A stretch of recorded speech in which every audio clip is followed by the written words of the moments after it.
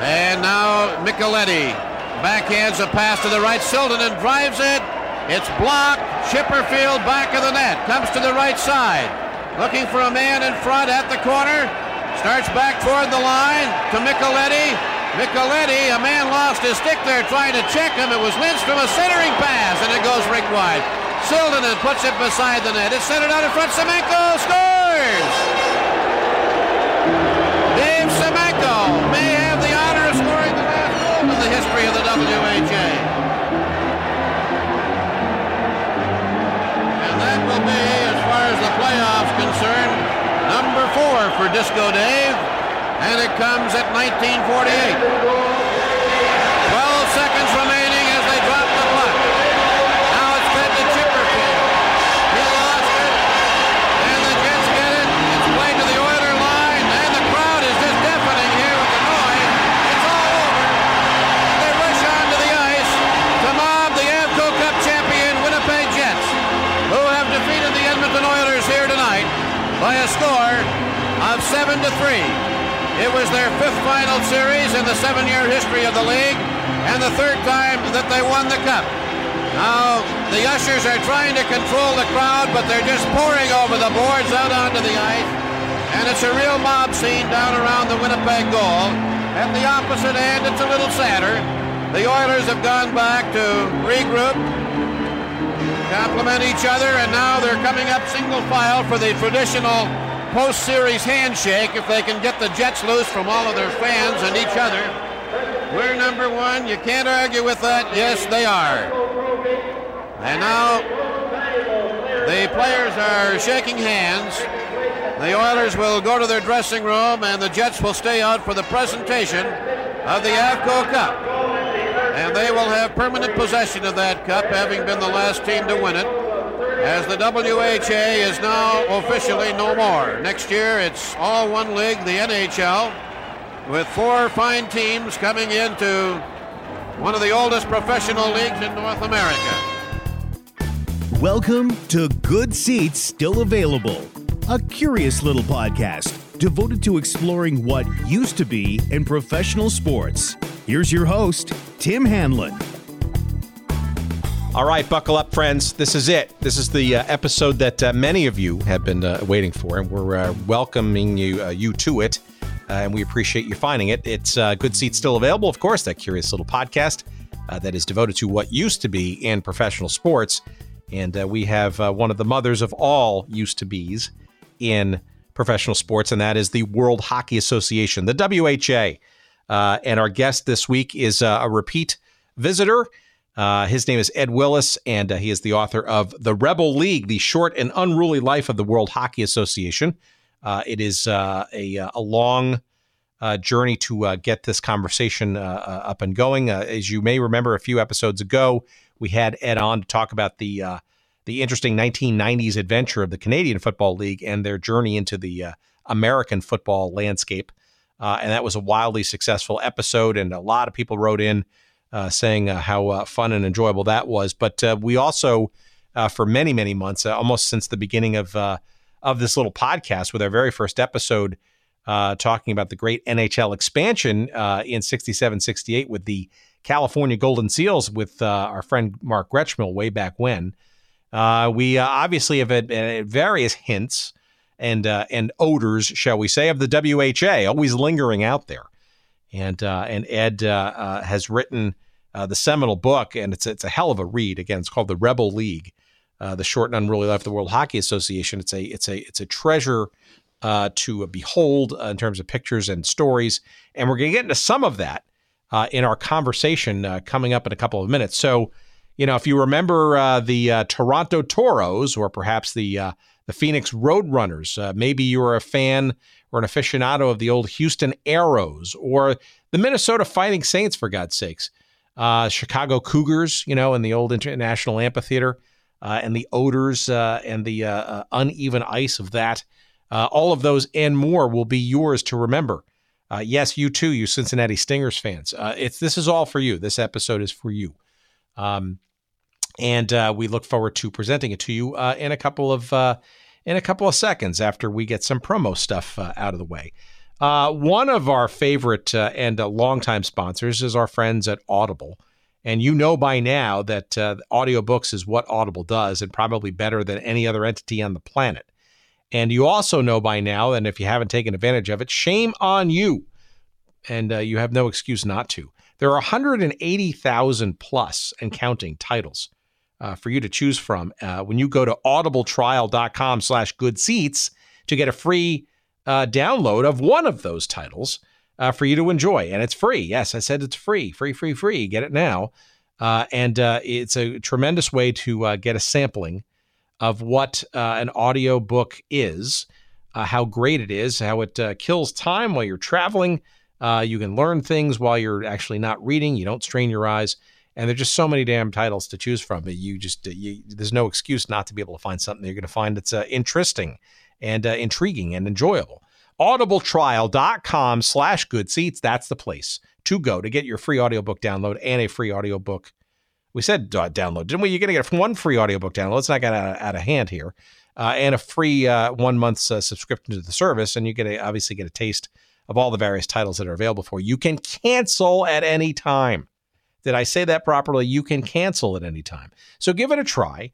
Get your free audiobook download and a free month's worth, he says, of the Audible service at audibletrial.com/goodseats. Give it a try. We appreciate your doing so. And we absolutely appreciate Audible for sticking with us all these many months in our little podcast journey together.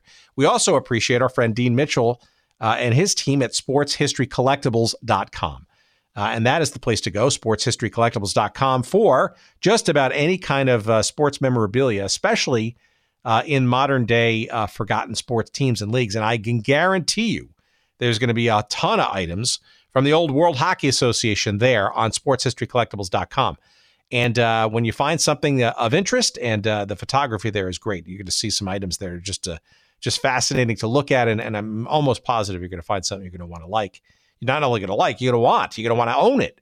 And the opportunity is yours to purchase and save 15% in doing so. And the only way you're going to do that is by using the promo code GOODSEATS at checkout. And you're going to get 15% off all of your purchases at sportshistorycollectibles.com. I encourage you to find some WHA materials there. I don't know if you find something from the New York Raiders, or perhaps when they were known as the New York Golden Blades, or perhaps when they were known as the Jersey Knights, or maybe perhaps when the Jersey Knights moved to San Diego and became the Mariners. Perhaps there is something there for you at Good Seats. I was going to say my website. That's crazy. GoodSeatsStillAvailable.com. You can always check that out, of course. But SportsHistoryCollectibles.com, that's the place to find all kinds of WHA and other cool stuff and memorabilia from teams and leagues no longer in existence. And again, please use that promo code GOODSEATS for your 15% discount. All right, my tongue is getting tied. There's no doubt about it. So I'm getting excited because I want to present to you this fine chat that we had with our return guest, our friend Ed Willis, talking about the Rebel League. That is the WHA, the World Hockey Association. And here's that chat now.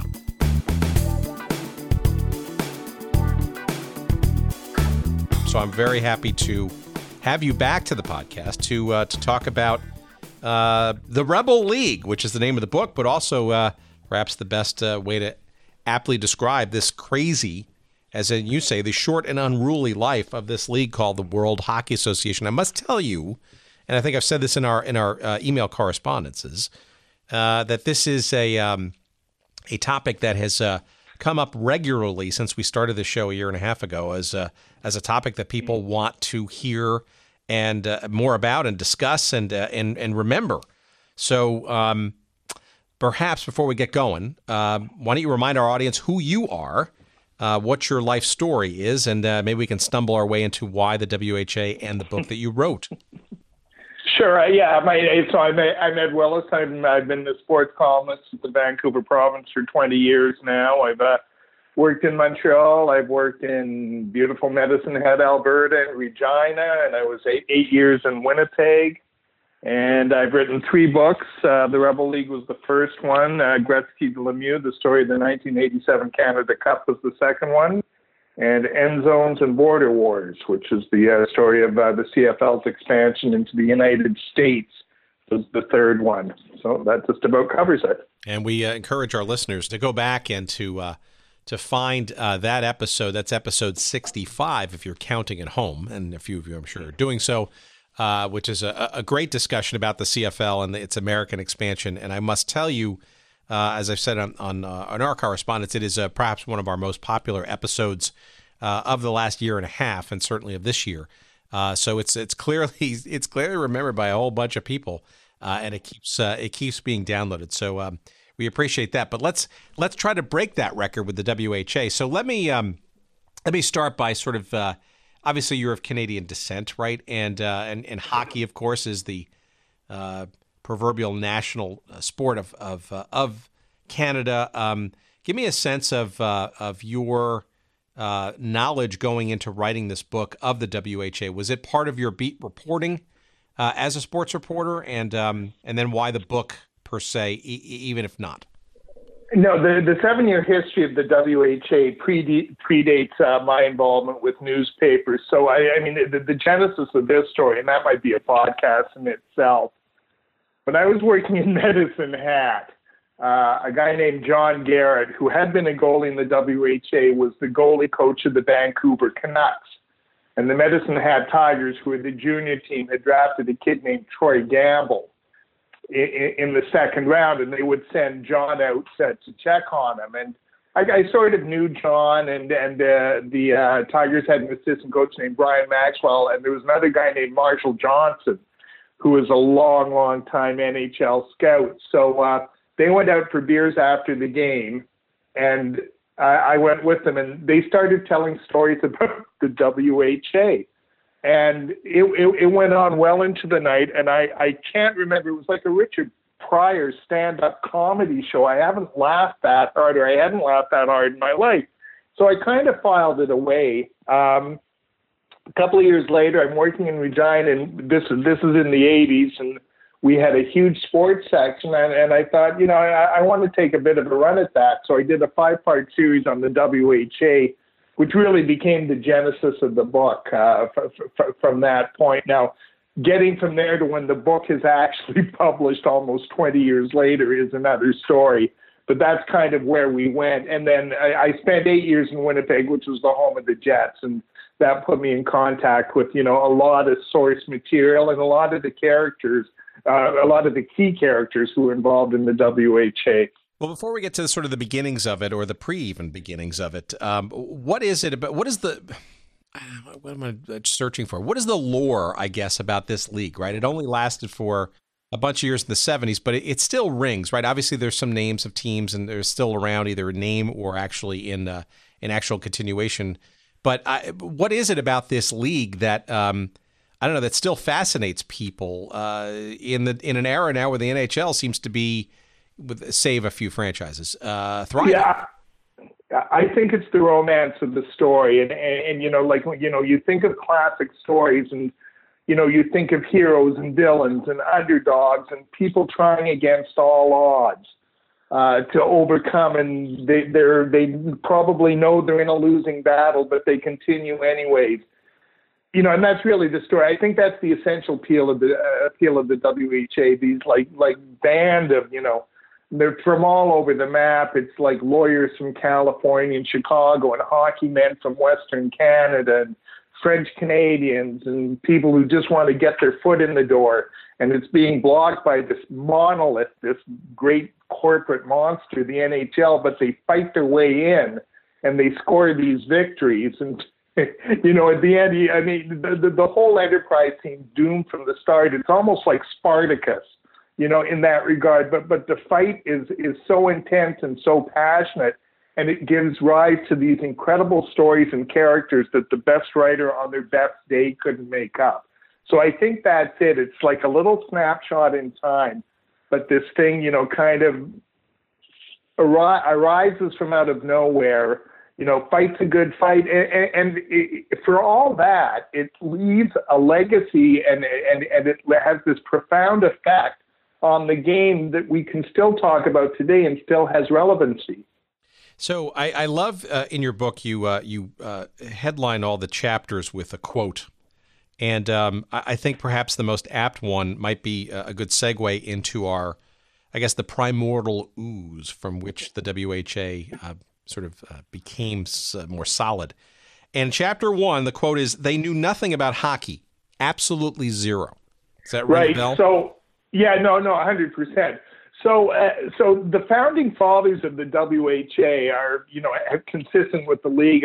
This is motley assortment, and it's just like incredible how they all come together. So the WHA is basically the bastard offspring of the American Basketball Association. And for people listening to this podcast, I urge them to get Terry Pluto's book, Loose Balls, which is an oral history of the ABA and might be top to bottom my favorite sports book of all time. But the characters who are instrumental in the startup of the ABA, and they come and go, but they include Gary Davidson, Dennis Murphy, and a dude named Dan Reagan, who's the lawyer. And they're kind of the brains behind the ABA, and then the ABA, their influence in the ABA is taken away, and they turn their gaze towards the next shiny object which comes across their field of vision, which is hockey. Now, as mentioned, I'm sorry, all three of these guys are from California. They know absolutely nothing about hockey, but they kind of start exploring, and they understand that the hockey markets are underutilized. There is great potential, just like with the ABA and just like with the World Football League, which is another Gary Davidson brainchild, which comes along a little later. So there's an opportunity there. They just don't know anything about the game, and they are introduced to these group of Canadians who operate junior hockey franchises in Western Canada, and together they move this thing forward. But again, like I said, it's just like the most unlikely confederacy you can imagine, and they are colorful characters. Yeah, and Dennis Murphy and Gary Davidson are still both with us, and they are kind of the holiest of grails that we are looking for, and we don't know what in what sort of shape that they're in, and whether they want to regale in some of these stories, if at all. But there's no doubt that those guys, right, come back over and over again, and I mean Dennis Murphy in particular, right? I think. Not only those leagues, but things like Roller Hockey International. He was like an inveterate, entrepreneur sports guy, right? Before it was even fashionable. I mean, if anybody who's been sort of, and Davidson too, I mean, 3 leagues, of varying levels of success. I mean, these are guys, it was interesting. I think Sports Illustrated a number of years ago when they were doing one of their anniversary issues, I think put Gary Davidson in like the top 100 sports figures of all time, right? Because this is a guy who fundamentally, literally, like his autobiography at the time, breaking the game wide open. I mean, he was challenging various sports and leagues with things around things like the reserve clause and why not teams in other cities that, why restraint of trade, why the NHL was only in a certain amount of cities. You have to give them credit, albeit sort of in a haphazard way, I guess, for truly knocking heads and getting these pro leagues sort of, on the radar and pushing the sports accordingly. Yeah, just one thing. I think we've lost Dennis Murphy. And Dennis, if you're still alive and listening to this, I apologize. But I think Dennis has passed. Gary Davidson, I'm not sure. And he was kind of an elusive. When I was writing this book, I developed a bit of a relationship with Don Reagan, who was the legal counsel for the WHA, and he put me in touch with Davidson. He wasn't very forthcoming, but it was good to get his voice in it. But as far as the Sports Illustrated thing, I agree 100%. For me, he is like right there with like Roone Arledge, Pete Rozelle, Marvin Miller. It has shapers of the modern business of North American professional sports. And what he did in terms of breaking the monopoly and taking basketball, hockey, and football to places where they never would have existed had those big leagues been left to their own devices, because they were a monopoly. They loved the setup the way it was. They could dictate the rules. They could suppress player salaries. They could take all the money to themselves. And then along comes these characters from California and then the hockey men from Canada. And in terms of hockey, they really do blow the thing wide open. and they offered a generation of players their first shot at a real payday. And we're talking about some of the game's immortals, guys like Gordie Howe and Bobby Hull. So he had, you're right, I'm not sure how purposeful it was. I'm not sure how well thought it was, but the net effect was profound, and it really shook the game to its foundation. All right, so are you hinting here that this, and we've heard this theme over and over again, right, that this was maybe not necessarily a noble pursuit of sort of expanding the sport of hockey to the unwashed, but more of a business opportunity when seeing, say, I don't know, just dollar signs, Canadian loonie or U.S. or otherwise, for a business proposition?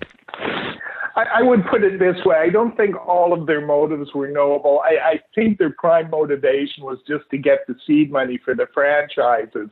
So when they start off, I don't know how chronologically you want to get into this, but, and it was very similar to the business model they had for the ABA. Both Murphy and Davidson took a franchise. Davidson's franchise was in the Bay Area.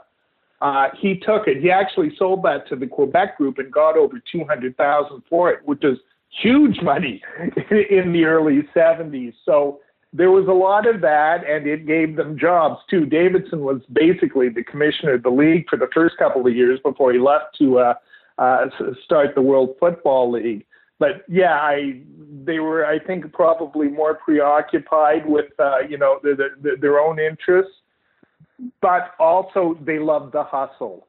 They loved the challenge. They loved all those things. And I don't think you can completely short sell their efforts, because it was really the fight that was the important thing at the end, maybe not the motivation. But, I'm sorry, I like my heroes to be slightly flawed. I like them to have a few rough edges around them, and that certainly qualifies in this case. Well, I think before we sort of jump into 71, when the league sort of got going, I think it's important to remember, and I think, fans of a certain generation, or certainly today's generation, don't sort of realize this, but, the NHL, right, was only, really had not expanded past 6 franchises until the mid to late 1960s. And the popularity of the sport, right, was still quite regional and historic, rooted to, back decades earlier. So, if you're looking around the sports landscape and you see the excitement of professional hockey, the league did double in size in 67, 68, right? And we've talked about on this podcast the Minnesota North Stars being part of that, and the California Seals, then Golden Seals, and whatever their names were and stuff. But, Pittsburgh and Philadelphia and L.A. and St. Louis, I mean, clearly there were people recognizing that hockey was in a very limited geographical footprint. And I'm wondering if some of the inklings were, sort of reverberating around the NHL. Why the great expansion? Maybe that's for another podcast, but it seems to me that the NHL had somehow woken up from its slumber, and then maybe the WHA was recognizing, or maybe even underneath, kind of pushing some of the buttons already before 1971 came around. Yeah, it's funny. I'm not sure if the threat of a new league is really the impetus for the great expansion in 1967. I think it's more, the sports world is changing, and the NHL is slow to realize it, but they do realize it. I mean, it's incredible that league basically existed as a construct of the Norris family, who owned 3 of the franchises, the Smythe family and Conn Smythe in Toronto, and the Montreal Canadiens. And, and again, of course they loved it. They've got like a monopoly in these mega markets. Now, this is before TV money and all the rest of it comes in. But the National Hockey League has always done great business at the box office. And in the days of the original 6, those old rinks were licenses to print money. So we have that. They see the sports landscape, and there is money to be made, and they've got to get to the Sun Belt, which takes them to Los Angeles and takes them to Oakland and the Golden Seals. And I'm still not sure why Pittsburgh is part of that original group, because they really don't fit in. But there is some, there is this spirit of expansionism which takes place in the NHL. And then we start to see, with the ABA, and I actually, there's even Dennis Murphy has a connection to the old AFL, which is really the start of all this. He's trying to get an expansion team into Los Angeles in about 65, and that's what really opens his eyes to this whole world of creating teams and creating leagues. Well, it's also worthy to note here that the salary of the average NHL player, like in the early 1970s, was, I think it was like around something like $25,000 US, which at the time, and hockey was considered one of the four, if not the fourth, major sport in this country, and I guess in North America writ large. Save for Canada by itself, which is obviously much more popular. But clearly the economics, and plus it was a reserve clause, right? Which is a theme we've heard many, many times, baseball, some of us earliest days. So it seems like they had a few hot buttons to push, even though they didn't know much about the sport. Oh yeah, no, it was set up for them, and they were also shrewd enough to know where they could attack and where they could score victories. So in terms of the player salaries, when the WHA comes along, I mean, they dangle $1 million in front of Bobby Hull, which was, again, just like a mind-boggling amount of money. But it gets them a guy who's one of the three best players in the world. They get Gordie Howe on the cheap. Basically, I'm trying to remember the exact figures of the contract, but I don't think it was over $200,000 a year to get Gordie and then his three sons. They all ended up signing for about the same. But the other part of that is, so you've got these guys who are, tied to the reserve clause, to their team, and a lot of them had been buried in the minors for a long time, making $10,000-12,000 a year. Well, along comes the WHA, and now they're offering them $50,000, $60,000, $70,000 a year. Of course they're going to take it. So, I think that's really one of the reasons why the WHA gets off the ground. Yes, they get Hull. Yes, they get a couple of named players. But it's for me, the kind of guts of the operations. They get these very good minor pro players, stick them into and that allows them to, field a decent enough product that people in some areas go out to see it. I think it's also interesting too that according to my research, that the when they announced that this league was going to start in '72, I think they kind of announced it in September or October of '71. That they announced with 10 teams, and the price tag for each of those franchises was, ironically, the average NHL salary, $25,000. I find that sort of humorous, but there's no mistake that Bobby Hull, right, was the biggest name in that earliest of days. But they were luring lots of other NHL players, even though there wasn't anything really substantial aside from an announcement and some teams that were named and markets named. Yeah, I think the first year they get over 60 NHL players, and it's interesting because the two teams that are hit hardest are Boston and Toronto, and as we get into this podcast, they're really the cornerstone of the anti-merger faction, which they end up holding up the merger for, well, they start talking about the merger after the first year of existence of the league, but Boston and Toronto want their pound of flesh from the WHA. In fact, you can make the case that the WHA cost the Boston Bruins a dynasty. They won the Stanley Cup in 1970. They won again in 72 with Bobby Orr and Phil Esposito and all these stars. But the WHA went in and scooped up their supporting cast. They got Derek Sanderson. They got Jerry Cheevers, their goalie.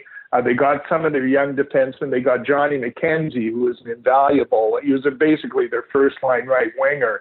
And they didn't win that or Esposito team didn't win another Stanley Cup. And the Maple Leafs, their owner was Harold Ballard, a notorious skinflint.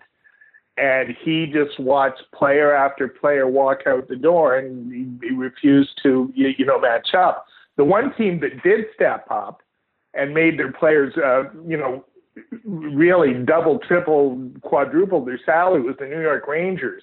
And they signed guys like, Brad Park to deals in the 200,000s. which was, again, an extraordinary leap at the time. So, teams had to make this choice. Are we going to play ball here? Are we going to lose our players to the WHA? And the ones that didn't, they suffered for that choice. But you're hinting that part of the strategy of getting this league up and running, announcements just to start, was indeed looking for fights, right? To sort of challenge the reserve clause and get some legal wins maybe under their belts and maybe give some of the players who might have been a bit hesitant or wary, despite the alluring check sizes, that there was a fight on their behalf effectively underway by these guys. Yeah, and again, and they've kind of established a lot of the precedents in the ABA. Like Rick Barry had his fight to play with the Oakland team, and I think he ends up sitting out the first year, but he ends up playing with them too. So and I'm just trying to remember the exact chronology of that. Curt Flood writes his famous letter in 1969, I believe. And that didn't topple the reserve clause, but I think you can make the case it sets in wheels the events that eventually lead to the Andy Messersmith case, which does topple the reserve clause. So again, this is in the air, and Don Reagan, who's their legal counsel, and ends up doing a lot of the work fighting against the reserve clause. He understands that this is a weak link. And if the NHL tries to enforce it to prohibit its players from leaving from the WHA, it won't stand up in court. And there were some bloody fights along the way, but that's exactly what ends up happening. Yeah, and timely, too, because in November of 72, which is around when the league was slated to start, I forget exactly when in 72 the league actually did start, but there was that case, Judge Leon Higginbotham in the Eastern District of Pennsylvania essentially placed an injunction against the NHL, preventing it from enforcing its reserve clause. So talk about opening up the floodgates. I mean, I think most of the folks who had signed up or frankly were considering it just saw this as I'm calling it an emancipation, but certainly an opportunity to maybe take their wares elsewhere for more money. Every hockey player should have some kind of shrine to Judge Higginbotham, and his role in all this is really underreported in hockey history, and it's granted it's a cameo appearance. I didn't read the whole judgment, but I've seen parts of it, and it was almost like the WHA dictated it. So when like when he writes his ruling, and he does here, he doesn't actually rule against the reserve clause, but he writes it in such a way that if this legal battle continues, there's no doubt about the way this is going to go. And the language is so strong and so forceful. And, it speaks to what's coming down really in all sports, in introducing an era of free agency, in introducing an era of freer player movement after they were basically indentured servants for so long. And he is a fascinating character. He was, a black man who was appointed to the court in, Philadelphia, right? That's correct. But he was an appointee of JFK, and he was just a remarkable man. Yeah, I mean it's a pretty incredible story, and it's amazing too that how timely it was, right? So I mean, you could not have more exquisitely timed all of this, right? To have that kind of a legal decision at your back when you're literally weeks away from getting the season going.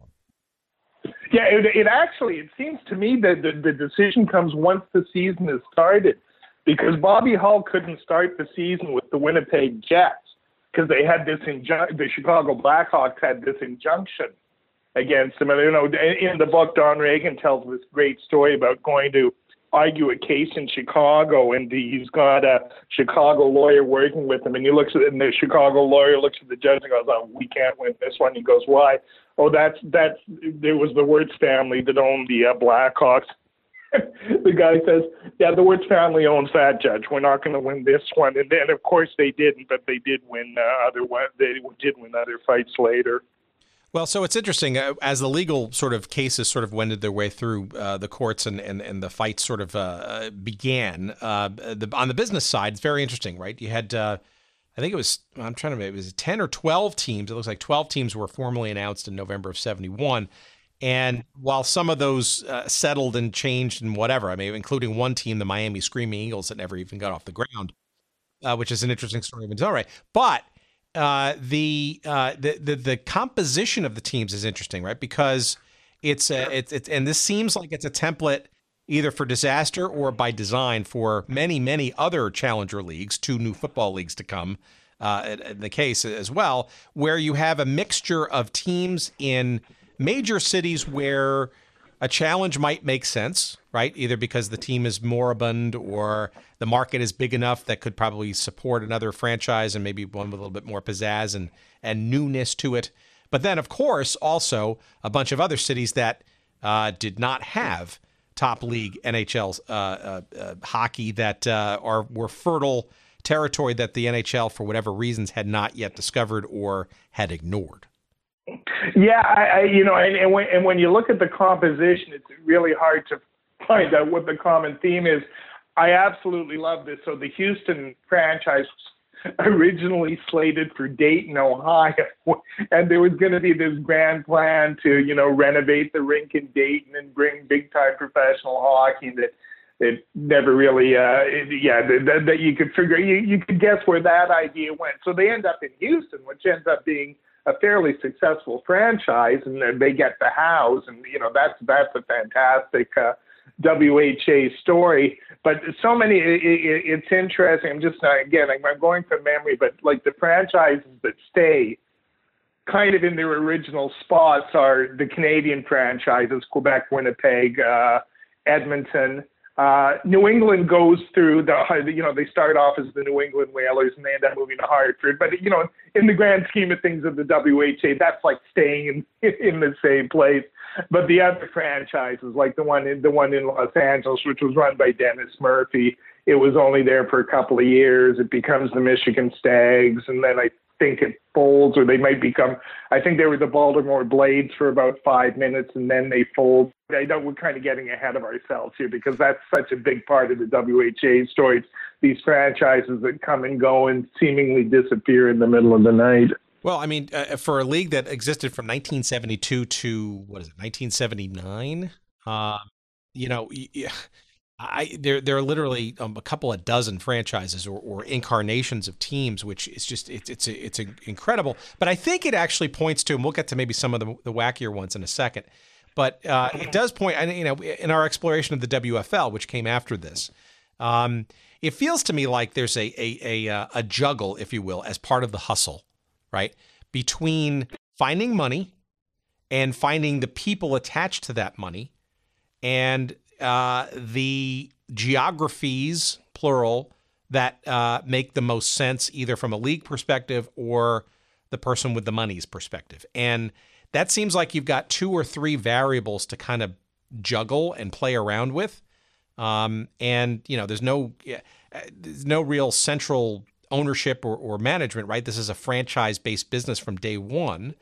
So the checks kind of seem to rule the day. But, putting the New York Raiders, not Rangers, in New York, right, where you've got, the Rangers, which are a legacy franchise, the Islanders are starting to, get going as well, and competing against the Chicago Blackhawks in a not even second-tier facility in Chicago. I mean, there just, seem to be some strange decisions sort of made versus, sane ones when it comes to, placing franchises. And you got to think that some of it has to do with the personalities and the money involved. Well, and you have to, I think the key thing there, it's really so cheap to buy a membership into this league. Like you said, the original franchises went for $25,000. Now, by the time they kind of go through, the second rinse in the cycle, they're up to $200,000. But this is an era when, a guy who had a relatively successful car dealership could afford a franchise. The guy who gets the Philadelphia Blazers, Jim Cooper, he's a successful lawyer who loves sports. This is his chance to own a professional sports franchise. Why wouldn't he? I mean, that's, it's so much more fun owning a professional sports franchise than insurance policies, right? Dennis Murphy had this great line in his sales pitch: what would you rather do, own a hockey team in Detroit or sell braziers in Muskegon? nobody knows what it meant. But for what, I think that kind of does, capture the spirit of the thing. And there were people who were lined up to buy the franchises.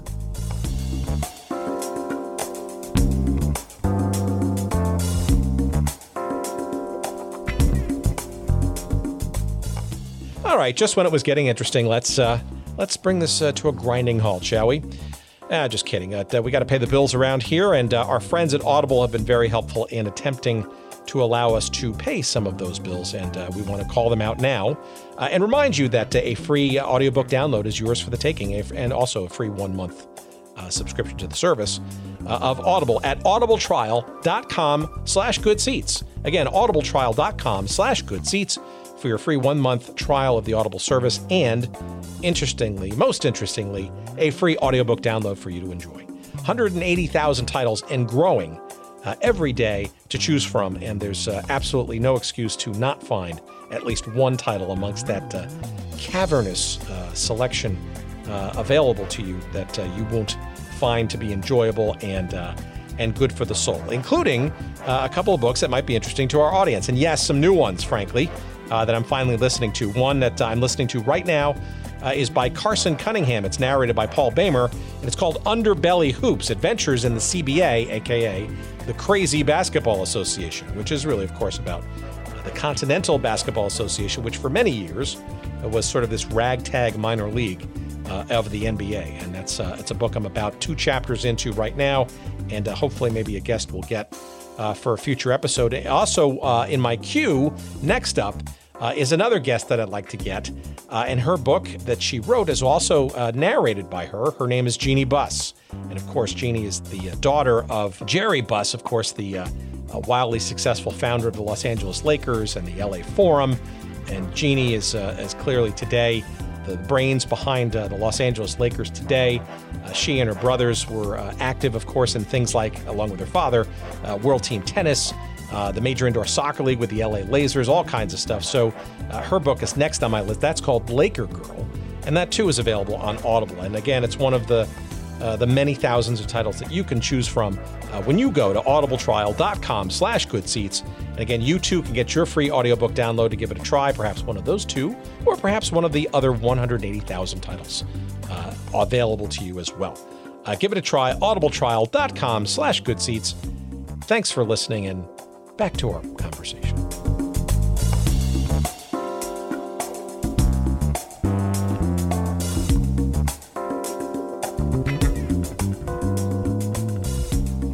So it feels to me like the NHL sort of kind of, as you can imagine, right, sort of try to sort of cast the WHA aside and sort of the distractions of the circus of it. But it does seem to me that Bobby Hull's signing was kind of like the sort of punch in the face that kind of maybe got a lot of people to sort of pay attention and said, wait a minute, this actually may be serious with that kind of money and that kind of star power going to an untested league. Yeah, the NHL's first reaction was to ignore it. And there's a great quote from Larry Poe in the book, who was Montreal Canadiens farmhand, good young centerman, probably should have been playing in the NHL. But on the Montreal Canadiens, he stacked up against Jean Beliveau, Henri Richard, Pete Mahovlich, and, then there's Jacques Lemaire in the system somewhere. So, he's not going anywhere. Maybe in his mid-20s he might get a shot, but that's as much as he could have hoped for. Along comes the WHA, and they offer him, a very good salary also in the New England area, which is where he's from. So he goes to Sam Pollock, and Mr. Pollock, I feel like I have to tell you this. And Pollock looks at him and goes, there's not going to be a WHA. You're fooling yourself. And that was the attitude of the NHL. Now, when Hull comes along, signs his contract, and maybe even a little before that, they've got their legal guns going, and they're challenging, and there's injunctions, and they take Derek Sanderson to court, and they take John McKenzie to court, and they take Bobby Hull to court. But again, it comes back to this, the decision written by Judge Higginbotham. I mean, that wasn't going to, they couldn't count on that anymore. And now it's kind of a free-for-all. Really, after that decision, it's just kind of like a financial bloodbath. And the WHA, give them credit, they hung in there, and Not quite sure how they did it some years, but, there was a will there to keep the thing going, and, they end up lasting for 7 years. Couple of questions. So why does somebody of Hull's stature go to Winnipeg? Is that a Winnipeg Jets ownership thing? Is that a league decision? Why not say a major market like the Raiders in New York? Just curious as to why maybe that. No disrespect to Winnipeg. I mean, obviously it puts Winnipeg on the map, but. Well, so again, a couple of things there. Bobby is 33. I believe he's 32 when he signs the contract. So he's still one of the 5 best players in the game, but he's kind of starting the back nine of his career. He had just gone through a bitter contract negotiation with the Blackhawks, where and the only way he could get a better deal in those days was to hold out. He thought promises had been made. The Blackhawks reneged on. He held out. And then he was forced to make this sort of very public confession that, yes, and he had to sign a new deal. So, that was the one shoe to drop. So he's approached. They send an emissary. Bobby is with. It takes place in Vancouver, the first meeting between the Winnipeg Jets people and Bobby Hull. But they send an emissary, Bob Turner, who had played with Hull in Chicago, and he was with the Winnipeg Jets owner, a guy named Benny Haskins. And they have concocted this idea. They're going to give Bobby Hull $1 million up front, and then they're going to give him a contract for $250,000 and a couple of other inducements, and that's going to do it. Now, in Hull's telling of the story, he listens to them, and he says, "Well, yeah, okay, if you can get me the $1 million, yeah, I'll go with you." And as he said, $1 million in those days might as well have been $38 trillion. It was just such an inconceivable amount of money. He didn't think they'd ever come up with it. Well, it becomes a league-wide initiative to scrape together this $1 million signing bonus to get Bobby Hull, because they figured this is the way. This is our golden ticket. This is the way we're going to survive this thing. And they somehow scrape the money together, and that's a story in and by itself, because it's supposed to be a league-wide initiative, and a lot of the owners didn't really see the wisdom in them throwing $100,000 into a pot to get this signing bonus up. But they got it together, and they got their man. And Bobby Hull was, again, you're doing a Mount Rushmore for NHL hockey players. His face belongs up there in terms of breaking the market open and letting these players have a payday. But for every Bobby Hull and and some of the other folks that we mentioned, Achievers and Sanderson and Tremblay and some others, it seems that most of the teams were stocked with journeymen or minor leaguers, and I guess the quality of play was somewhat predictably south of that of the NHL, but or was it? I mean, was it competitive? Was it? It certainly seems like it was fun and wild and crazy and entertaining at that. Yeah. Oh, yeah. There's a lot of 9-8 games in the WHA. It goes through. It's kind of hard to pinpoint it because it only exists for 7 years, but there's a couple of years there where they really get it right, and they kind of there are enough teams are reduced and the talent is concentrated. And in the 6th year of the league, it's a 7-team entity, and there are 4 really good teams. And the Winnipeg Jets of that era were by far the best WHA team, and they would have been competitive in the NHL. They would have been an NHL playoff team. They might have even won a playoff series or two. But it was a team built around Swedish players they got, and they still had Bobby Hull and then a couple of others. So at that phase, yes, very good. At the startup phase, not so much, but it was still probably a better product than the NHL certainly gave them credit for. These players, they regarded themselves as being on a mission.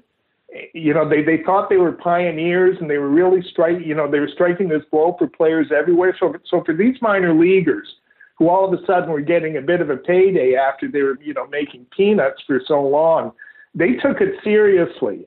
And they played hard. Like that very first Houston Aeros team, before they signed the House, was built all on minor leaguers that their coach Bill Dineen, had knowledge of from his time in the NHL. and they end up finishing second to Winnipeg in the division. And I think they win one playoff series and then lose to Winnipeg in their division in the conference finals. But yeah, so it's hard to pinpoint exactly what it was, but there are some shining moments in the league's 7-year history where the product's pretty damn good. Well, in that first year, the New England Whalers win the Avco Cup, which is an interesting story in and of itself, because apparently the Avco Cup wasn't even finished by the time the series was over. Is that right? Yeah, that's right. So the owner of that New England Whalers, a dude named Howard Baldwin, who'd been a ticket manager for the Philadelphia Flyers. And again, it's so in keeping with the WHA. He's a guy in his late 20s, and all of a sudden he's got this opportunity to get in on the ground floor of a professional hockey franchises, finds a money guy, and they start up the New England Whalers. And they do a really good job, actually. They don't get any stars, but they get a lot of really solid NHL players, guys like Tommy Webster and Larry Plow, who we mentioned, defenseman Jim Dory, good goalie, and Al Smith, Brad Selwood, another defenseman who'd been in the NHL. So pretty solid team. Anyways, they're playing Winnipeg in the championship series, and they're up 3-1. And I believe it's a nationally televised game, the Game 5 at the Boston Gardens, and they look around and they realize we don't really have a championship. They've sold it, of course, because it's the WHA. They sold it to the Avco Insurance Company, but they don't have a cup. So Baldwin sends out one of his underlings, and he goes to a sports store and he just grabs the biggest trophy he can find, and I think Baldwin said it looks like something you get for World Team Tennis, but that was the original. That was the very first Avco Cup, and then they designed it. They eventually designed another one, and there's a whole story there because I think there's an Avco Cup in the Hockey Hall of Fame, but the real Avco Cup sat in the director's lounge at the Winnipeg Arena up until the time that franchise left for Phoenix. So again, the WHA stories, like, they're never really kind of straight and factual and all the rest. There's all these tributaries running through them, and that's what makes it also compelling. But ironically, a little ahead of its time, right? Like a lot of things that Davidson and Murphy and frankly Baldwin too, did, right? I mean, having a sponsored element in terms of the championship trophy. I mean, well, that's not necessarily common, but other things that creeping commercialism into the mix, whether it's arena naming rights or logos on jerseys and those kinds of things. I mean, that's all sort of. It would not surprise me if future championship trophies don't also become sponsored like this was as well. Hopefully, though, fully assembled before it's ready. Yes, that would be a good idea. But Baldwin's an interesting cat, though, too, right? Because arguably, he's almost like I don't want to say the unsung hero, because I don't know how many heroes there were out of this entire story. But I mean, he was, I think, fairly instrumental in kind of securing the beginning days of the league, right? I don't think without Howard Baldwin in New England that the WHA had as solid a shot as it did. Well, I'm not sure about that. I mean, he is, and he's around right till the bitter end. And actually, he takes the Whalers into the NHL, and he's there for a while, and then he goes through a couple of incarnations as a partial owner of NHL teams, including the Pittsburgh Penguins, I believe. But yeah, no, there's a couple of Baldwin is one. Bill Hunter, who we should talk about in Edmonton, is another. Benny Hatskin in Winnipeg. These are kind of the owner-operators that have a bit of staying power. The guys in Houston, they go through a couple of different incarnations, but the group that brings the house in, and that was massive for the development of the WHA. I'm trying to run through the other original guys. The Quebec group was fairly solid too, but then their franchises were solid. So that would probably explain it. But I mean, it's crazy. Like when I think of it, because the ownership of the WHA teams includes Ray Kroc, the McDonald's multi-billionaire in San Diego, and then You've got him. You've got Jimmy Pattison in Vancouver, who's one of the, at the time was one of the wealthiest men in Canada. So you've got these moguls, and you've got these kind of fly-by-nighters at the other end of the spectrum, just trying to scrape enough money together to get to meet the next payroll. All right. Well, let's talk about a couple of franchises in the earliest of years, because it's indicative, I think, of what was to come, and frankly, plague. I look, for example, at what I think was supposed to be the flagship franchise of the WHA from the very beginning, which is the team in New York, right? So obviously the New York Rangers, very successful team, but this team called the New York Raiders. Do you want to sort of get into that story? Because it almost feels like the NHL quickly, reflexively took umbrage and expanded in an arena that the Raiders were looking at on Long Island to kind of get going. Yeah, so they expanded the NHL. Again, one of the things to counteract the WHA, they expand into Atlanta and they expand into New York. And Atlanta takes Cousins is his name. He was going to be a WHA owner, and then the Islanders, they think that sews up the metropolitan New York marketplace. But there's again, I believe he's just a lawyer at the time, a successful one named Dick Wood, and he's got a partner, and they go in and they pay the franchise fee and they get the New York operation. The problem is that they actually had a pretty sound business plan, and they are one of the few owners at least, who end up making money on the WHA because they sell the New York franchise. They get out while the getting is good. The problem was they're at Madison Square Garden, and they're drawing their 6, 7, maybe 8, 9,000 on a good night. But because Madison Square, because it's a union shop, they have to meet all these staffing requirements, so they're paying for like full-on staffing and concessions and security and everything else and rink maintenance, for what should be, the regular 17,000 they get the Rangers game at Madison Square. So, Wood told me that killed them, and they weren't around. I'm not sure, just saying, well, I've got it here right in front of me. They become in year 2. Yes.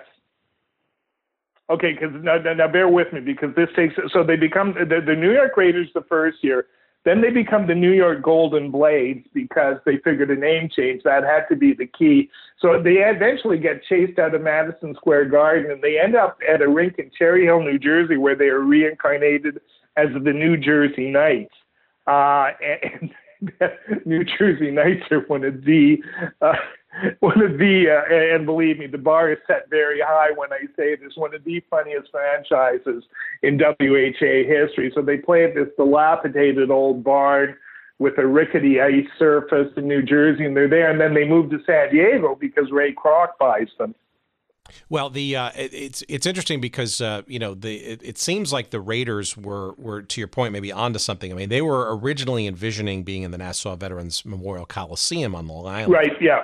And when the NHL, sorry, go ahead. Yeah. No, I was going to say. I mean, it seems like my understanding is that, and Bill Shea, apparently, he of the old Continental League, and then the Shea Stadium, and then the New York Mets eventually, got sort of drafted into this mix, and I guess the logic was, obviously the Rangers having that historic franchise in New York and frankly the entire city to themselves, hockey-wise, basically while fighting the idea of a WHA, right?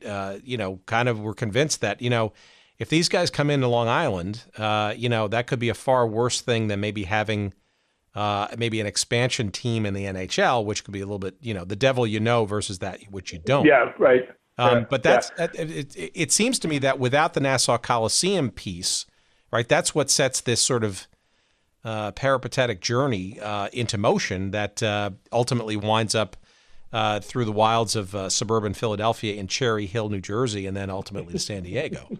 But what a story! I mean, but that just seems to be common, right? I mean, what about Chicago, right? So the Chicago Cougars, right?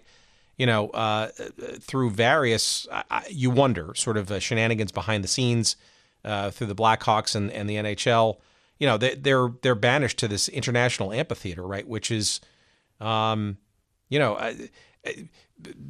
a top-notch facility by any means.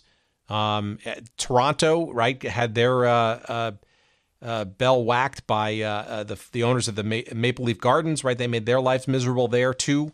It just seems like there was couldn't cut a break, especially in cities where NHL franchises were already. No, that's right. But and here's another thing where the WHA really, ushers in this new era for the NHL. Yes, they were blocked from a lot of areas, and the response in a lot of cases is to build a new generation of rinks. Now, it isn't all over the league, but the new rink, there's a new rink in Edmonton, the new rink in Cleveland. I'm sorry, I can't just drawing a blank on the name of the suburb where Nick Maletti, builds this. Richfield. Richfield, thank you. And it was for its time, really is a state of the art building. The new rink in St. Paul, they had see-through plexiglass boards. It was considered a wonder for the time. The Market Arena in Indianapolis was, that was a new building. There was a newer building in Cincinnati as well. So again, it's such a league of contrasts, right? You've got them in these pre-war dumps, like in Cherry Hill. The Alberta Oilers start playing in the old Edmonton Gardens, and it had been actually condemned. But they put enough paint and nails and things to bring it up to code. And then they move into the new Northlands Coliseum, which is where the Oilers dynasty, win so many Stanley Cups. So, again, with the WHA, you have to keep that in mind. It's a theme that runs through the league. You've got like these ham and eggers, but then you've got these great players on the other end. You've got these joke franchises, but you've got really solid franchises. You've got these dilapidated old buildings, but then you've got these shiny new mausoleums that are, the precursor of the buildings we see today. It's not a league that lends itself to consistency, put it that way. Any teams in particular amongst the dozens that the various incarnations that sort of stick out as memorable and or especially head scratching? And I know that's saying something when you're talking about WHA.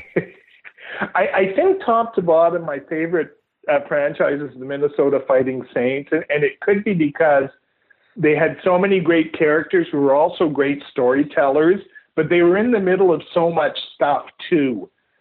Even though they really they exist for 4 years and then they come back for part of another season. Which gives rise to their nickname, the Minnesota Folding Saints, because they folded twice. But I just found their story, and it's so typical of the WHA because all the big themes are there. They get some success, and then it ends so terribly. So, do we want to get into that? Of course. Okay. Well, so.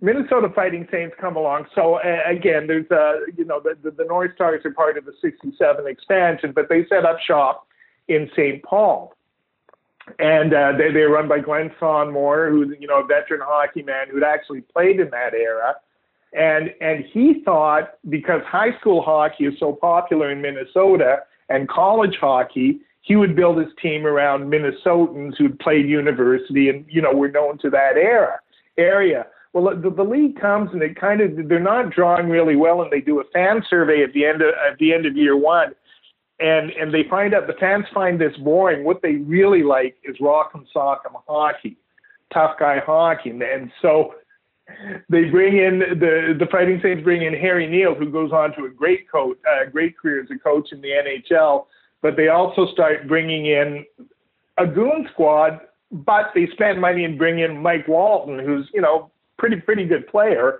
had been thought of as the next great superstar for the Toronto Maple Leafs, but Mike had some issues. He never quite got there. So they kind of assemble the guts of a pretty good team, and then they've got this goon show with them, and then they sail off and have a really good year in year two. They end up facing the Houston Aeros in the playoffs, which create one of the great moments in WHA history because they're drawing 17,000 to watch Gordie Howe and his son play this really funny funny Fighting Saints team. So they have this moment where it looks like they're getting close, and then they kind of lose momentum, and then they lose ownership, and by the end of it, the players aren't getting paid.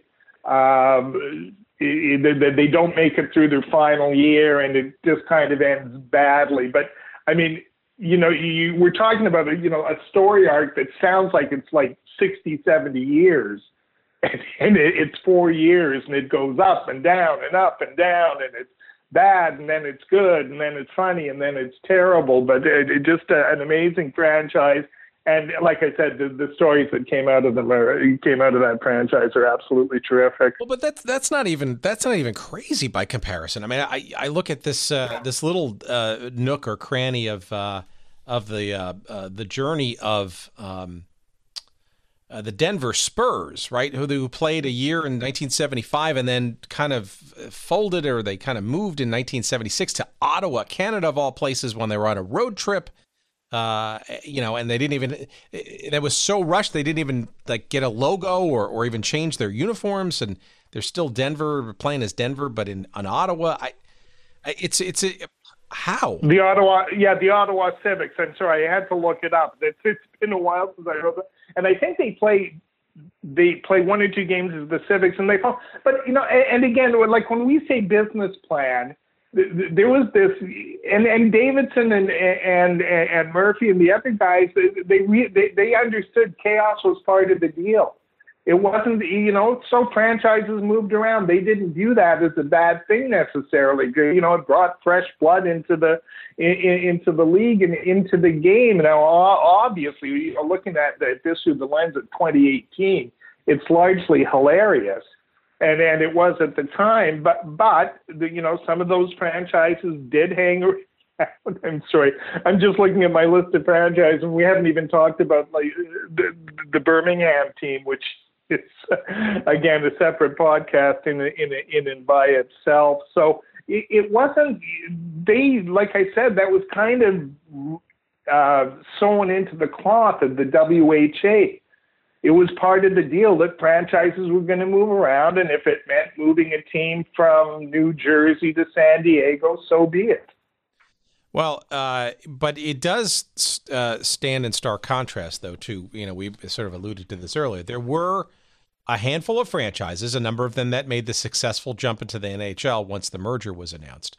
And it seems like the bulk of them, if not all of them, were with the exception of the Whalers, who were there, but stable in Canada, right? So Winnipeg, right, pretty stable, very stable, right? Quebec, once they moved from their original starting point in San Francisco, which actually never really they never played a game in San Francisco, Indianapolis was fairly strong near the end. Edmonton, of course, starting as Alberta, maybe their only sort of wrinkle there, but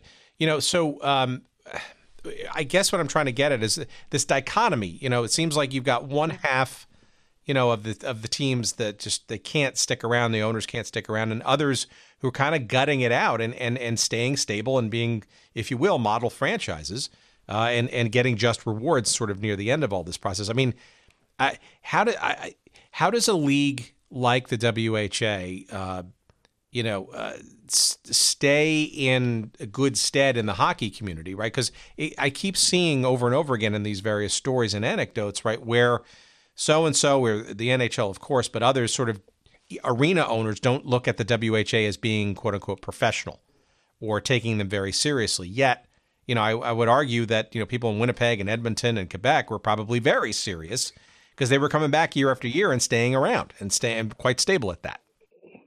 No, and again, I think it ties in with this theme of contrast in the WHA. And yes, those franchises you mentioned were stable, were well run. Had very good teams. Some like legitimately good teams. The end game for all of them was to get into the NHL. That was it. When when they started off, it was a bit of a lark and a bit of an adventure. But by about year 4, year 5, this this merger talk is starting to gain steam, and they can see the finish line there. There's a battle that's gone on. The NHL has lost tons of money. The WHA is also starting to sign junior age players, which is again another topic we might get into. And that's really what forces the NHL's hand, because now they're losing, not only are they losing some name players, but they're using like the next generation of stars to the WHA as well. But again, for the WHA teams, you know, especially when we get toward the end, and there's kind of a process of natural selection that, you know, the teams that just don't have the wherewithal or the inclination or the appetite to hang around are weeded out, and you're left with these, you know, fairly serious operators. And like I said before, year 6 is by far the best season in the history of the WHA, and it's because it's a 17 entity there, and everybody who's operating are fairly serious and are putting a good product on the ice. And they really thought that the merger was going to, actually, they probably thought the merger was going to happen the season before. They definitely thought it was going to happen the year of that. They had to wait another season to get it. But that was the end game for those guys getting into the NHL. Well, okay, but juxtapose that with all the sort of dancing franchises. That seems kind of hard to kind of square. But my understanding, though, is that the merger conversation started fairly early on in the WHA's life, right? Maybe not publicly known. Is that fair to say? Well, I believe it started in year 1. And I also think, you know, it was credible. It had some momentum. But again, there's this, you know, it's consistent throughout the 7 years of the league. There's this like rum faction led by Toronto, including Boston and Chicago, who lost Bobby Hull, who are virulently opposed to the merger. And they win the day. There's a great story at the end of year 5. The Quebec Nordiques win their only Avco Cup, and Benny Hatskin, who by this time has maneuvered his way into the commissioner's job at the WHA, presents the Avco Cup, and it really is an Avco Cup this time, and says this is the last time we will present the Avco Cup, because they really thought there was a merger, and the plan was put together by Howard Baldwin and Bill DeWitt, who was then operating the Cincinnati franchise, and it made perfect sense. There were going to be 6 WHA teams merging with the NHL. They were going to operate as their own division, and, you know, in time, they kind of find their own way into the mainstream of the NHL. But again, this, you know, this anti-merger faction, and they only needed, I think it's 5 votes. It was between 5 or 6 votes to kill merger, and they could always drum up those votes. Why do you think, or do we know why Cincinnati and Houston ultimately did not make it from those 6 to merge into the NHL? Yeah, Houston had folded. Houston folded after year 6, and most of their players were absorbed by the Winnipeg Jets. So they were holding on for that merger that Houston was. They were. Their owners really ran out of money. And I can't even remember what ownership group it was. But by the end of it, I think it might even be year 5. I don't think they're around for year 6. So they're not around.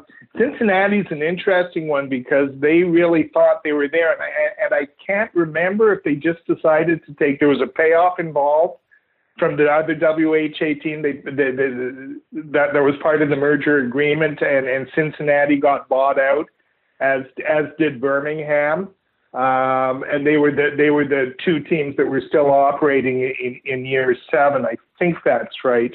I don't know if the story is anything more than that. They just, you know, maybe they just, I don't think there's anything. I don't think there's any intrigue to it or anything like that. To be a fly on the wall of some of these merger meetings. I mean, you have a great quote here from Howard Baldwin in your chapter 12 here. It says some of those meetings were like Russian roulette. You'd look around the room and you'd go, "There's no way that guy's going to make it. There's no way they're going to have a team." But there was a group there you could count on, and enough teams did all right that we could keep the thing moving. And I keep coming. I go back to, you know, obviously the Whalers, but Quebec certainly, and Winnipeg, and certainly Edmonton, and it's a testament to their ability to kind of hang in.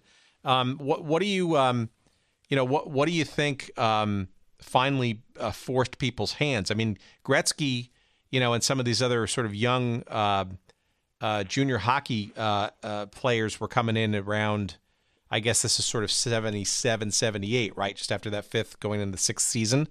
Obviously, the talent was pipeline was certainly getting a little stronger.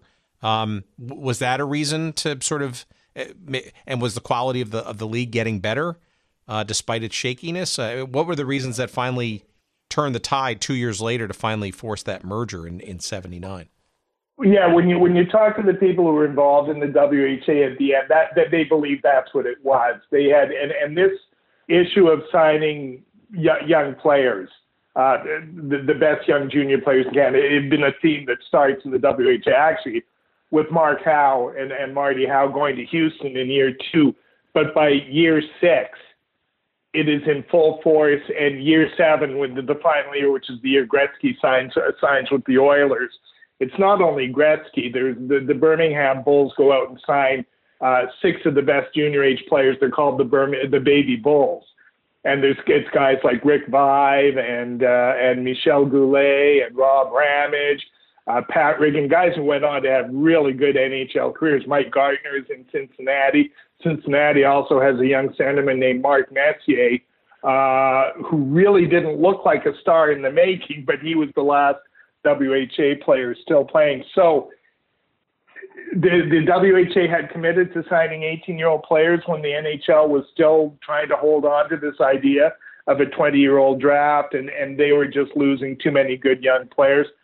You add that with the money they were losing, and then in the expand or when the merger agreement act comes in, they're getting the bonus of the franchise fees from the teams that do come in. So you look at it again from the NHL's point of view, you're getting the good young players back. You're getting the franchise fees for the WHA team, plus you're removing this thing that has driven you crazy for the last 7 years. So it's finally what drives the merger thing through. But even at that, it's still a battle to get it through in that final year. Well, it almost feels like these junior players, right? We sort of touched on this issue when in our conversation with Russ Buchheit a number of weeks ago around the Continental Baseball League, the third professional league that was floated in the early 1960s. It never got off the ground, but the process was well underway to create this sort of third league. But it was Branch Rickey of baseball management fame who recognized that, you can get the league going to start, but in a couple of years you needed to get a farm system going because that was the structure underneath which young talent and a pipeline would be developed to sort of stock and improve the quality of play. I guess it would be a stretch to say that the founders of the WHA even envisioned a minor league hockey system underneath it at some point, right? Because it just seemed to me like it was kind of like, let's keep this plate spinning until we can finally convince it to merge. Well, and again, here, it's another great WHA story. They kind of did have a farm league in the old North American Hockey League, which is the league, of course, which gives rise to the movie Slapshot. And they're in places like Syracuse and Johnstown, Pennsylvania, and I'm going to just draw blanks on the other one. I think they're in Utica, home of the famous Comets. So, and they had and the Fighting Saints had their farm team in Johnston, and that's where the screenwriter Nancy Dowd goes because her brother is playing there. She hangs around there for 2-3 weeks and realizes I've got the making of a movie here. So that was a WHA farm team. So no, it never really sprouts into like a league where there's a theater system going in. The WHA, they're more raiders, they're poachers. They're not really big on developing long-term, big vision things. And I think that's what you're seeing there with the young players. And it really did force the NHL's hand. All right, as you look back on this, and this to me, this is just a scene setter, a palate cleanser, or a little starting point to hopefully a whole bunch more WHA and specifically teams and stuff. Like, for example, I like to get Eli Gold, who was the voice of the Birmingham team. He had moved from he was a hockey guy doing minor league hockey in the New York City metropolitan area. Grew up in Brooklyn, and wound up going down to Birmingham and now is obviously the legendary voice of the Alabama Crimson Tide, and it's done NASCAR and all kinds of other things since. But you gotta wonder what those 3 years in Birmingham were like. I mean, not necessarily a hockey town per se, but besides all those stories and stuff, I mean, how much? Obviously the Winnipeg Jets exist in name. Certainly there was a break in the actual franchise itself.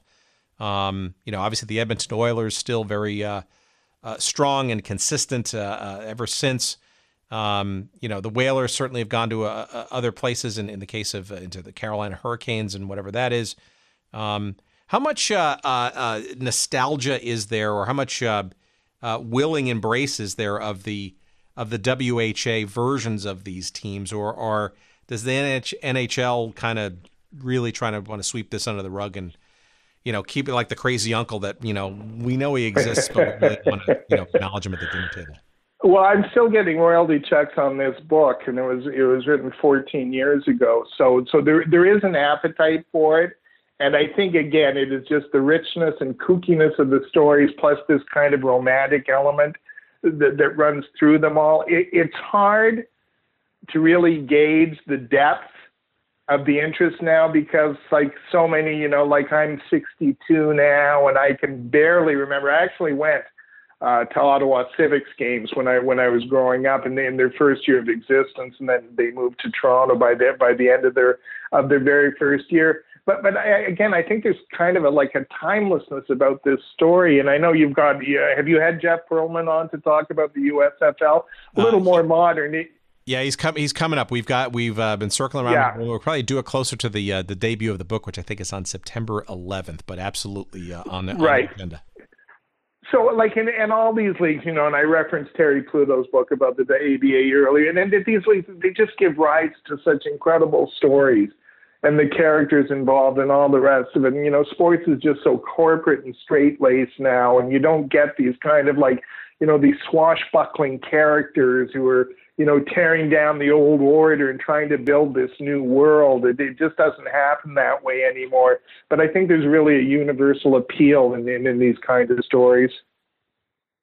Do you think, I guess to sort of put a capstone on this conversation and hopefully a marker for future ones, do you think that there's an appetite or an opportunity for another challenger league to, say, the NHL, in today's modern day, or are we pretty much past those times when, a league sort of can completely come from outside and make a credible challenge with top tier pro hockey or any other sport for that matter? Yeah, if I use all my powers of imagination, I might be able to conceive of such a league existing in Europe. In North America, there's just no way. The price of competing would be too expensive, and you'd be talking about $1 billion investments to try and see it through. The market conditions that exist when the WHA starts are absolutely perfect, but I don't think you could replicate those circumstances again in a million years. I mean, and again, you think of it, you've got the reserve clause, you've got underserviced markets, you've got the sort of new generation. I think we talked about in the other podcast of venture capitalists who want to get in on the game, but they're blocked from it, from the establishment. So you've got all these things kind of percolating underneath, and that gives rise to these new leagues. But I think the biggest thing there, again, the cost of the entry into the membership fee is so low, it's affordable, and I just can't see a league starting under those circumstances. How do you? Here's the last question. How do you think the pro game in Canada would have evolved without the WHA? Because you could make the argument in retrospect that the 7-year adventure of the WHA essentially was the NHL's Great Canadian Expansion. Yeah, I think so. I mean, there was zero appetite for them to move into places like Winnipeg, like Edmonton, like Quebec. And by the same token, there was a WHA team in Phoenix long before the Coyotes showed up. They were into the Sun Belt in a big way. places like Houston. We talked about the Miami Screaming Eagles and everybody, so they had a vision. But I'm just not sure if they would have ever found their way to Winnipeg, to Quebec, to Hartford, to Edmonton, had it not been for the WHA. But again, it's proved, and can you draw a straight line like Nashville? Not a very traditional hockey market, but they built something there. They've set roots into the community, and they've really got something. So, it doesn't always have to be New York. It doesn't always have to be Los Angeles. There are markets where the game will thrive. But like I said, I really seriously doubt if the NHL would have looked longingly at Winnipeg and Edmonton and go, boy, we got to be there. There's a gold mine to be made there.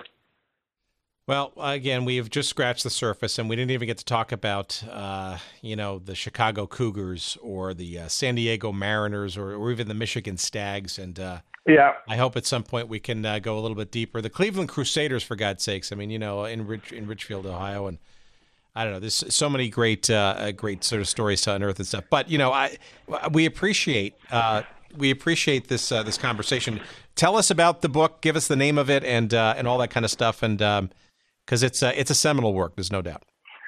It's called The Rebel League, and it was published in 2004. But we didn't get into enough specific stories. I got to leave you with a couple. Oh, please. And it's so the one I opened the book with. So the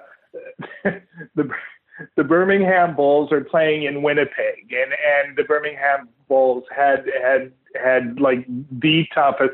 It was a complete gong show. The team they put together. They tried to do it with real hockey players in their first year in Birmingham, but the fans in Birmingham wanted professional wrestling, and they got this with this team. So anyways, they play the Winnipeg Jets, and it's a brawl-filled game.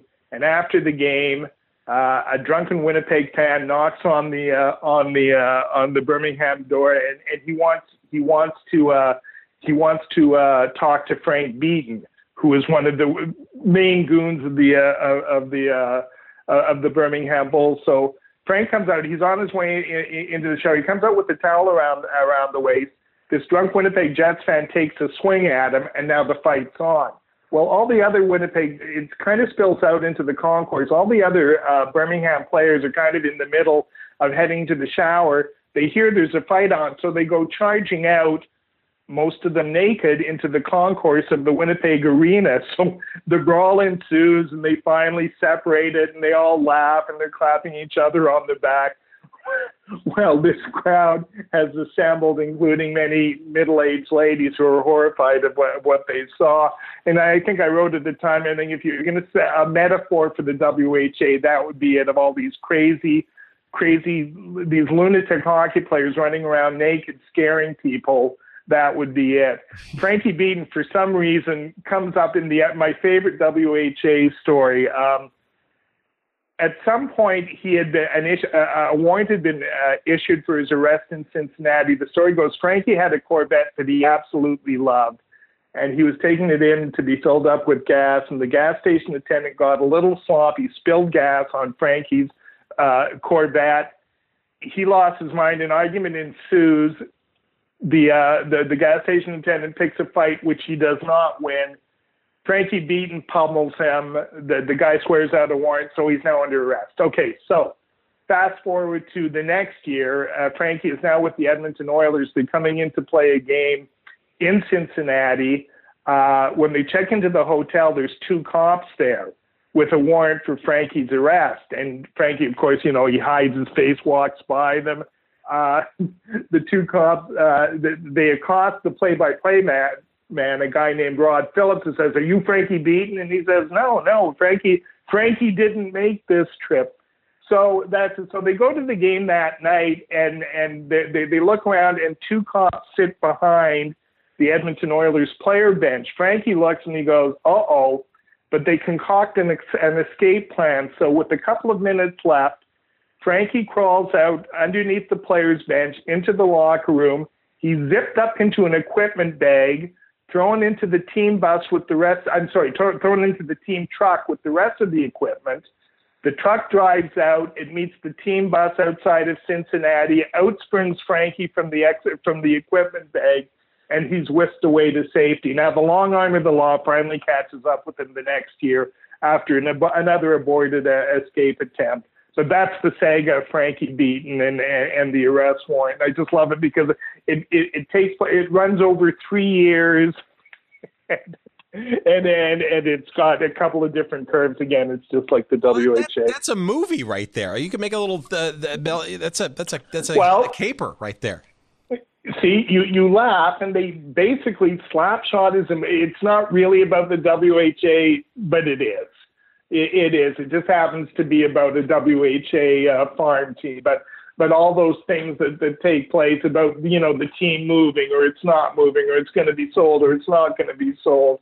And all the characters are involved. In fact, some of those guys played, the Carlson brothers, who play the Hanson brothers in the movie, both played in the WHA. Dave Hanson, who's the other Carlson brother, played in the WHA. Louis Levasseur, who's the goalie, Denny Lemieux, he played in the WHA. So, again, the roots run deep, my friend. They run very deep.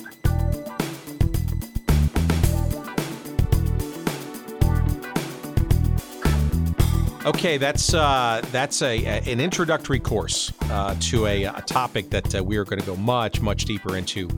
There are just too many rabbit holes and teams and lineages and stories to go into with the old World Hockey Association. And we thank Ed Willis, the author of The Rebel League, that's the name of the book, The Short and Unruly Life of the World Hockey Association, for getting us going on that conversation. But like the Calgary Cowboys. Do you remember the Philadelphia Blazers? What of the Baltimore Blades or the Los Angeles Sharks? Do you remember the Cleveland Crusaders and perhaps even the Dayton Arrows, which never played but became Houston? But why Dayton? Why was Dayton even on the roadmap? I mean, no offense to the good folks of Dayton, but not the most major league of metropolitan areas. But these are the stories and the interesting just journeys of a league that sort of defies logic. But again, some themes and some people, some of whom we've talked to, some of whom we want to talk to. And the WHA is absolutely part of pro hockey's history. And of course, if you're a fan of many of the teams in Canadian hockey, Edmonton, for example, right? I mean, without the WHA, there is no Edmonton, as you heard from our guest, Ed Willis. So, interesting story, a fascinating book. And again, it's called The Rebel League, The Short and Unruly Life of the World Hockey Association. It's published by McClellan and Stewart. There are new copies of it still out there. It is being published. By all means, get it. It is a fascinating story, and you will not regret it. You will not be able to put it down. I guarantee you. Some good photos in there, too. You can find a link, of course, to the book when you search up the episode on our website at goodseatsstillavailable.com. Just search for the episode. I think it's number 69. Is it correct? Yes, Ed Willis, and you'll find it there. You'll also find the previous episode that we did with Ed on the Canadian Football League, and it's a journey into the United States. That's our episode 65. You'll find that there, too. And of course, not only on that website will you see all the good stuff that you need to find, you'll find our email address and all kinds of stuff. But you also find our social media links, which I'll regale you with now. On Twitter, we're at Good Seats Still. And at Instagram, sure, you'll find us at Good Seats Still Available. And yes, if you're on Facebook, if you're still on that thing, you can find us. We've got a page devoted to the show there as well. We appreciate your following us and tweeting us or communicating with us on social media. And we also appreciate our friends at Podfly Productions, in particular, the one and only Jerry Payne. Occasionally we call him the good doctor. It's debatable as to what kind of doctor he is. We have the authorities checking on that right now.